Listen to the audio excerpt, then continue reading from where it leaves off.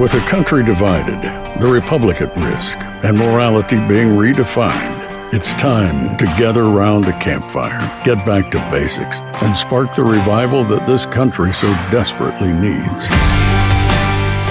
This is the American Campfire Revival with Kirk Cameron.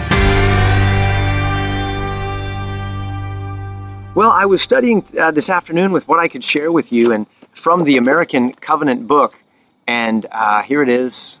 Got my little light here, so it's a little glary. I'm sorry. And I'm heading off on a trip. We're going to Colorado, and I'm excited. I had to go get a lock for one of the cases that I'm one of my pieces of luggage that I'm bringing. Really important that I get a couple of high quality locks on these cases. And as I went in there, I was sort of last minute, right before the store was closing. And as I ran into this hardware store tonight, I realized that there was a sign on the door. This is California, this is Los Angeles. And so not only are there all sorts of requirements before you can enter into a store, you have to have a covering on your face to go in there. And I went right up to the counter and I said, hey, I don't have one with me. I left it at home. I ran out the door. Do you have one that I could use? And they said, no, I'm sorry, we don't. And the dude behind the counter said, hey, you could just hold your shirt up over your face like this. And I said, oh, cool, awesome. And so I was in a rush. I held my shirt up and I ran in. And there was another lady there who just sort of gave me this snarky look, sort of this sort of motherly scolding look. And as I was all by myself down this aisle and I picked up my locks, went to the counter, was giving them my money, and she found her way back around to me and tapped me on the shoulder just as I was saying thank you, with this like this. As I was walking out, she tapped me on the shoulder and under her breath just sort of whispered an unnecessary, annoying, and rude comment, like an extremely overbearing mother. And I had to just sort of bite my tongue. I had to keep my cool. There were many things that I wanted to say in that moment, and I didn't. And it fit perfectly with what I was going to share with you this evening from the American Covenant book. And I want to open this up to you. And for those of you who are following along, I'm on page 111. This is chapter 5 of the American Covenant book, The Untold Story. And chapter 111, and this is in this little chapter called The Floating Republic. And the reason I really like this is because it really is apropos for the kind of situations that we're in today with regard to what's going on attitude-wise with our country. When the Pilgrims, we're going back now to the 1600s, when the Pilgrims got onto that Mayflower boat, and they got onto that boat, their pastor reminded them that of the 102 passengers that were on that boat for that 66-day voyage across the Atlantic Ocean through storms and difficulties, and they were going to be sick, they were going to be hungry, it's going to be extremely difficult. More than half of those 102 passengers were not members of that family of faith that was going together. You know that the Pilgrims were it was a church body, right? It was a family of faith. It was a church pastored by John Robinson, and that was that little church in Leiden in Holland, and they were going across the ocean, but the majority of people on that boat were not the Pilgrims. They were merchants who had paid for the trip, and they were going over for other reasons than what the Pilgrims were going over, and they had to share the boat together with them.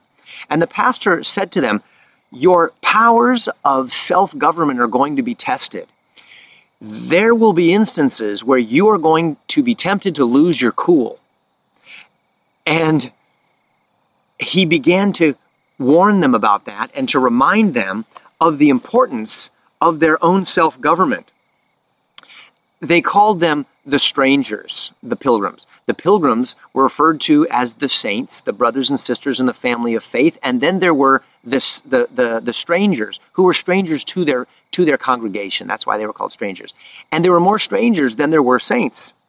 And he let them know that there was going to be opportunity for some to be dishonest troublemakers who were going to cause difficulty for them in their sacred journey, in their honorable quest to lay down some roots of freedom and liberty in this new land. And so he thought ahead about this, and he wrote them a farewell letter. And in this farewell letter, he told them three things. He said, you are going to be tempted to lose your cool. I'm paraphrasing now. And he urged them, first of all, to renew their repentance with God. Second of all, to renew their peace with God. And thirdly, to renew their peace with their own conscience. And that these three things would be essential to their mission being successful. First of all, to repent daily, renew their repentance with God. Why? Listen, when we're harboring selfishness and greed and bitterness and resentment toward other people, we're of very little use to God. If we want the power of God flowing through us and accomplishing His purposes in us and through us to bring heaven to earth, we need to offload the sin and selfishness and pride and greed that trips us up and tangles up our feet and hinders us from finishing the race, from fighting the good fight. And so he said, daily renew your repentance before God. That is, oh God, please forgive me of my sin. Please search my heart like we talked about last night, as King David said in Psalm 139, and know me, know my wicked ways, know my anxieties and anxious thoughts, and lead me in the way everlasting. Lead me in the right path. Then he said, renew your peace with God. Repentance leads to peace with God, right? When we're not harboring animosity toward God and toward others, when we repent and turn, which means to turn away from those things, to change our thinking and turn toward God and have our mind renewed by the things He tells us, refreshed, renewed, repentance is refreshing, God's word is renewing of our mind, and when we understand the gospel, we find peace with God again and again and again and again. Daily preach the gospel to yourself. Remind yourself that it's because of Jesus on the cross who paid the price for my sin that I can stand in the presence of God. And I'm fully known by God. And yet I'm not despised for who I am. I'm deeply loved. I'm totally forgiven. I am fully accepted by God, and He's making me a brand new creature. That is peace with God. And He said to the pilgrims, renew that every single day. And then renew peace with your own conscience. The Bible speaks of having a sincere faith and a clean conscience. When my conscience is cluttered, when I have a guilty conscience, it keeps me from praying. Because when I pray to God, I know that He sees the guilt in my heart. I need to have a clear conscience. And that comes by confessing and forsaking my sin. Acknowledging that I've done wrong and saying, oh God, please forgive me. Like Jesus said, forgive us our trespasses as we forgive those who trespass against us. Why did Pastor John Robinson say these three things were so important?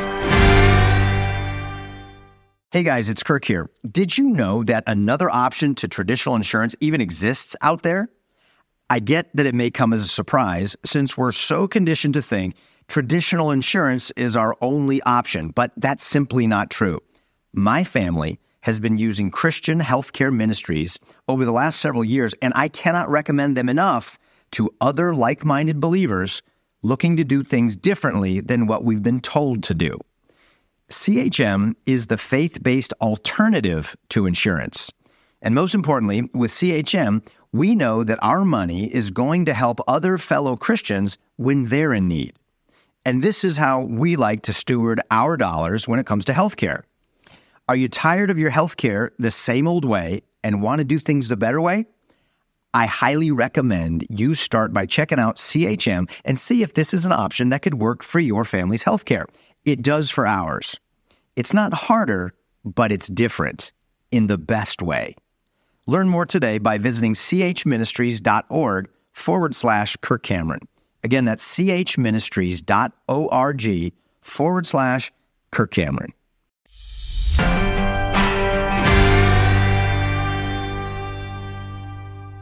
He said, these three things are important so that you can be at peace with all men and neither give offense, be offensive to other people. We don't want you to do that, nor easily take offense that is being given to you by others. You see, it was going to be easy for them to lose their cool and give offense because of the difficult circumstances, and it was going to be easy for them to be offended by others who were in difficult circumstances and the people who didn't even share their faith or their moral standards or their covenant community ethics. And he said, do this so that you won't be thrown off guard and off balance when these things suddenly happen and you're not over affected by them. What happened to me in the hardware store today was no big deal. It was a silly little thing. It was a little offhanded thing, and you know, some I almost did it just now. I need to bite my tongue because it's so easy to lose your cool when people are annoying and people say unnecessary things or offensive things. And I need to remember that I have offended God and that He's been kind and gracious to me. And therefore, I must be understanding of other people's offensiveness, and I must not give offense and instead extend grace and kindness and understanding and empathy, knowing that people are in a very stressful time right now. And I think this is a good word for us tonight as we go through this time in our country. It's a very stressful time. It's a time where the country is deeply divided over issues of race, issues of gender, issues of all sorts of identity factors, issues of religion, issues of politics, issues of medical status, which, by the way, I think is all by design to weaken us as a people. And the antidote to that is renew your repentance with God every morning, and I will too. Renew your peace with God every morning by reminding yourself of the gospel and the grace by which you stand in His presence as you pray. Not because we deserve it, but by His grace and what Jesus did for us. And renew your peace with your own conscience by offloading the guilt through confessing your sin and having a clean and clear conscience so that you can move through the day with confidence and peace and courage. And this is going to be so important in the days ahead as things get more and more tense and more difficult. People are going to look for who has kept their head, who has a sound mind, who has a spirit of love in the midst of all of this chaos and confusion. And it should be the family of faith. It should be you and me. As we remember back to the suffering and sacrifices and unbelievable courage and faith that these brothers and sisters on that little Mayflower had, surrounded by more who disagreed with them than who agreed with them. Let's you and I keep that spirit of being at peace with all men and all women as much as is possible with us. Not giving offense and not being super sensitive to where we are offended easily by others. And extend the grace that God extends to us toward those around us. And I believe that God will use us to lead the way to a better tomorrow. The mandates of heaven are the way to go. But a lot of people don't realize that yet. Let your conduct be such that they're attracted to your kindness and your peace and your sound judgment, that they want to know the source of it. And then you can point them to the strategy that has always worked and always produced maximum human flourishing. Having your heart right with God, letting that freedom in your heart burst out of your chest into your home and begin to heavenize your household, your family, in your marriage, with your children and your grandchildren. And then as a family, begin to move into the community and conduct your business in such a way that reflects the ethics of heaven, and all the way out to your county, to your state, and to the nation. Little lights, little fires of faith and character and virtue, growing and growing and joining together until we're one whole nation with millions and millions, hundreds of millions of people and families who are experiencing revival. That's my prayer. That's my hope. And together we can do it. Thank you for listening to the American Campfire Revival Podcast. Be sure to subscribe so you don't miss a single episode.